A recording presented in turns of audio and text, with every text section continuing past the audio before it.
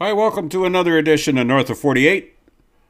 It's March 31st. Tomorrow is April Fools. Happy April Fools.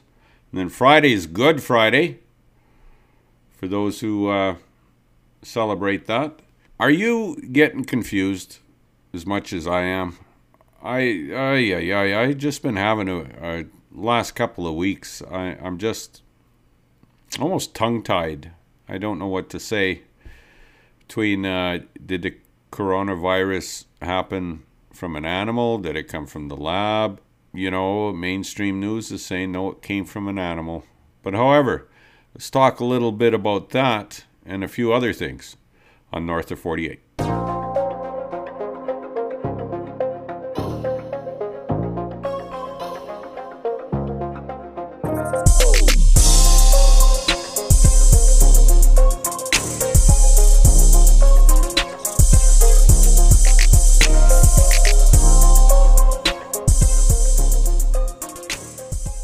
Let us hear now from Robert Redfield, the former CDC director in the States.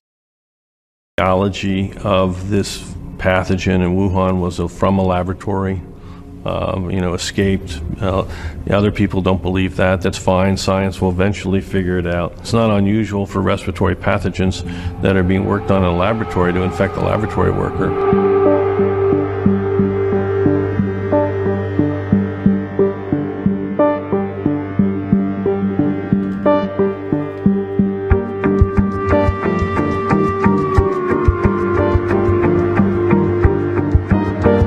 It's my opinion, all right? But I am a virologist. I have spent my life in virology. I do not believe this somehow came from a bat to a human, and at that moment in time, the virus that came to the human became one of the most infectious viruses that we know in humanity for human-to-human transmission.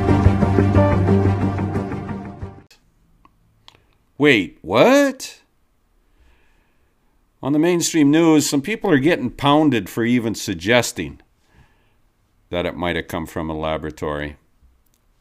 The WHO said, the World Health Organization said that they believe it came from a mammal, which could quite well be the fact. I have no problem with that. But they say they're also going to make their option open that it might have come from the lab.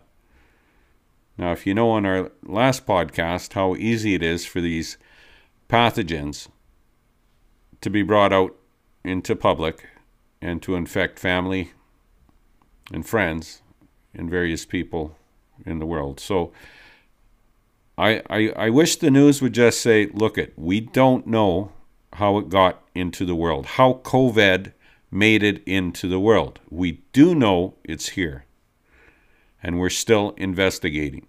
If they would do something like that, I would just be admiring the news for saying the truth like that. We have opinion pieces all over the place. It's like this AstraZeneca. Now, I got the AstraZeneca shot. I feel fine, no effects. Arm was good. However, I got it after 4 people in Europe had blood clots.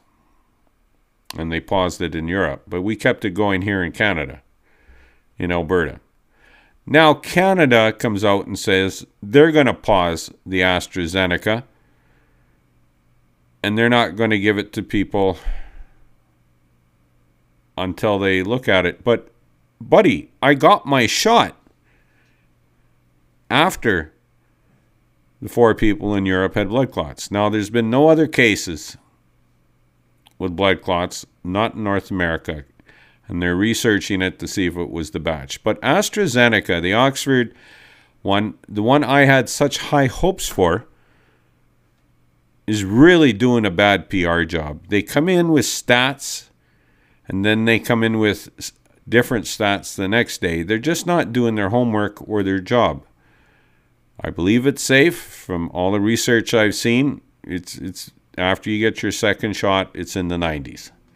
For protecting you. Now, the thing with the shot, with the vaccine shot, is it won't stop you from getting it, but it will certainly help you not to die.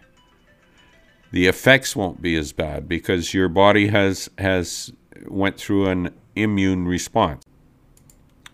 But it's very strange the way things are going. Now there's a human error at Emergent BioSolutions, highly touted vaccine facility in Baltimore that may have ruined 15 million doses of the Johnson & Johnson vaccine. Workers at a Baltimore plant manufacturing 2 coronavirus vaccines accidentally conflated the vaccine's ingredients several weeks ago, ruining about 15 million doses of Johnson & Johnson's vaccine and forcing regulators to delay authorization of the plant's production lines. It's that kind of crap. I mean, we're supposed to be taking this all so very seriously. There is human error in things, I get it. But my gosh, I mean, like, AstraZeneca and their PR is just doing a piss poor job. Now the Johnson & Johnson vaccine is doing a poor job. 15 doses apparently spoiled. A stunning new report says a mix-up at a Baltimore facility may have ruined the Johnson & Johnson shots, leading to delays in future shipments. Hello, everyone. I'm Vic Carter. And I'm Rick Ritter. The New York Times says human error caused the issue at Emergent BioSolutions. The good news is none of the current doses that people have gotten are affected by this. WJT is live at the Bayview facility tonight. Amy Kawada with what we're learning. Amy. Rick, Vic, Johnson & Johnson says a batch of its COVID vaccine made here in Baltimore failed quality standards and cannot be used. Emergent BioSolutions here has been making doses for months now, but this facility here has not yet received emergency authorization use from the federal government. All the doses going into people's arms now are being made elsewhere. A mistake at Emergent BioSolutions inside its East Baltimore plant. The New York Times reports the ingredients for the Johnson & Johnson vaccine, as well as the AstraZeneca shot made here, somehow got mixed up, possibly ruining nearly 15 million doses. We freeze them down and we ship them out of here to contract fillers who put them in the vials. Governor Hogan toured this facility back in February and praised the work being done here. According to the Times, the issue has halted future shipments of the Johnson & Johnson shot, while the FDA investigates what happened. The mix-up is reportedly blamed on human error. Well, I guess the important thing is they caught it before it was distributed and injected into somebody's arms. But that's what drives a guy crazy. Due diligence to the problem.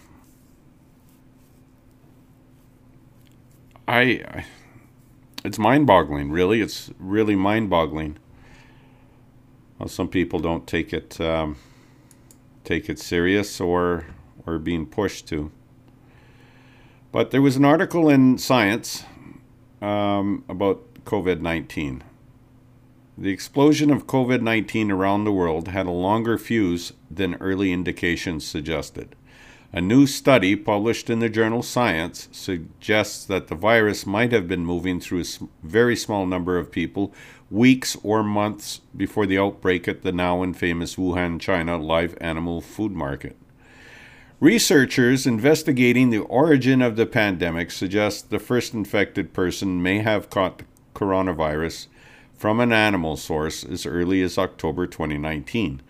Well before the late December 2019 outbreak at the market.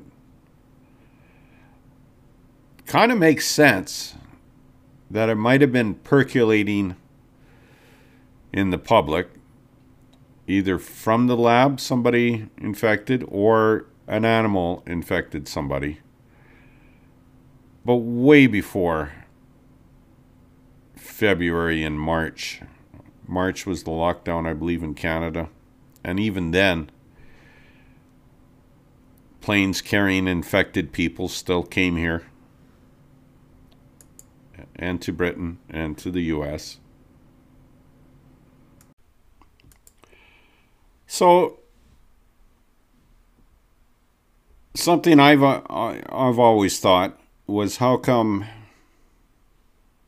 a country like Canada didn't stop the flights from coming here with people who had COVID? They should have been tested in the country of origin of the flight and provide health care. I mean, if Canada had to pay for those people to be in a Chinese hospital, that's fine. It wouldn't have affected us as nearly as bad as it has, and there's talk about going into a fourth wave. Ontario's going into shutdown.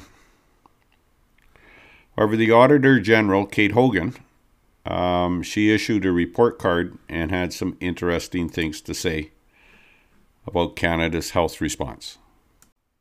Hogan also rapped the Public Health Agency of Canada for failing to fix problems first identified more than 20 years ago. The agency had not planned for nor prepared for a nationwide quarantine. The health minister said that will be fixed. Every country, as I said, is going to be reviewing lessons learned, and there will be a full review of the Public Health Agency of Canada. The Auditor General also found that the government did a haphazard job in the first few months of the pandemic tracking inbound international travelers thought to be a high risk of violating quarantine orders. I want to acknowledge that the consistent application of these new border measures across all ports of entry can be improved. Finally, Hogan looked ahead, saying her office has plenty of work to do on pandemic-related audits, including tracking the government's performance on vaccine distribution and procurement. Look for that vaccine verdict this fall. David Akin, Global News, Ottawa. And of course, Canada's Chief Public Health Officer, Theresa Tam, says her agency wasn't wrong when it rated the risk of COVID-19 to the country as low in early 2020, a ranking that the Federal Auditor General says was concerning and based on a faulty assessment tool. At a news conference on Friday, Theresa Tam said the low-risk assessment was to show a moment in time rather than the risk the coronavirus posed to Canadians. However, she said her agency is now more focused on its forward-looking risk assessments rather than only capturing the immediate risk posed by a disease. Now, I can't be the only one feeling this, that countries and people could have done a better job. You know, mistakes are made, yeah. However, you know, in this case, these mistakes have costed lives, especially in the seniors' homes, which is just remarkable how we treat our elders, and very worrisome as well. If you permit me, I just want to read a few passages from Robert Hiltz that really hits home. He writes for The Passage. It's a newsletter. And he goes on to say, Canada's long-term care homes are where we send our elderly to die in misery. The pandemic has made this much worse. In the pandemic's first two waves, 69% of COVID-19 deaths throughout Canada happened in long-term care homes. We have the worst record of long-term care deaths among wealthy countries internationally, with a global average of 41%. For a country that makes public health care such a cornerstone of its national identity, we sure seem happy to discard the most vulnerable. Long-term care and retirement homes were affected by the pandemic disproportionately. Things didn't improve for the second wave. The second wave of COVID-19 in Canada was bigger and broader than the first wave, reaching more parts of the country and resulting in a larger number of outbreaks, infections, and deaths in these homes. Residents received less medical care during the first wave than normal, fewer doctor visits, fewer transfers to hospitals. Overall deaths from non-COVID cases were higher than typical in long-term care facilities across the country during the first wave, even in provinces with smaller COVID-19 infection rates. Of course, these are my words now. This has a lot to do with going to private care, with public governments spinning or contracting it out to a private care home, And, you know, it's their first word is profit, is it not? Some of these guys are getting millions of dollars in benefits and bonuses. But it's not trickling down to the people in these long-term care facilities. I had a parent in one, and I could always tell that they needed more help than they got. The food was crap because it went to a central facility in the city, and then it was shipped over. And the hospitals went to this as well. And I know in Britain they had problems with their private contractors. The company went out of business, bankrupt. In the States, New York alone, the seniors' deaths that the governor tried to cover up or at least not make public is astounding. So again, is it the people in charge? Is it the people that they put in there? Is it the guys at the top, the leaders, don't want to say the buck stops here? They tend to put people between them, managers and supervisors, to have somebody to fire in case something screws up. The Johnson vaccine, it was so far they're blaming 2 guys who did the batch. Now that could quite be right, but did they have any controls on the ingredients? What was their process? I mean, what I'm trying to say is this is all very serious. The variants alone are overtaking the regular COVID-19. This is, it kind of looks like we're going to get a booster every year, just like the flu. And they're going to try to match it with the variant that's going to be out there. We're not doing a good job in this world of getting a handle on the COVID-19. We're fiddling about. And I think we can do a better job. I would like to see some real news and not all these opinion pieces. I would like to see a process where it's hard to express, but I'd like to see a better process where there's checks in place and people take responsibility and they care. In Canada, the senior homes and long-term care homes, they have to go back to the public domain.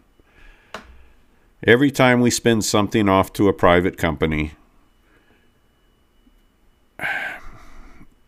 you know, they're for profit. I mean, and if it was in the public domain, the public service, that's the first thing, is service and looking after your customers. And we don't seem to see that with some of these contractors anymore, which is, it's just sad. Are you having problems in your country too with the way the COVID and the vaccine played out? Do you have the vaccine? Are you okay with it? I'll let you go. I just wanted to get a few things off my chest here. And next podcast too, I want to tell you about this conference I had. And have you ever been in a meeting where you know if you say anything, you're going to get slapped down hard, but you just disagree with what they're saying? And that's what I want to talk about next time on North of 48. Take care. Bye.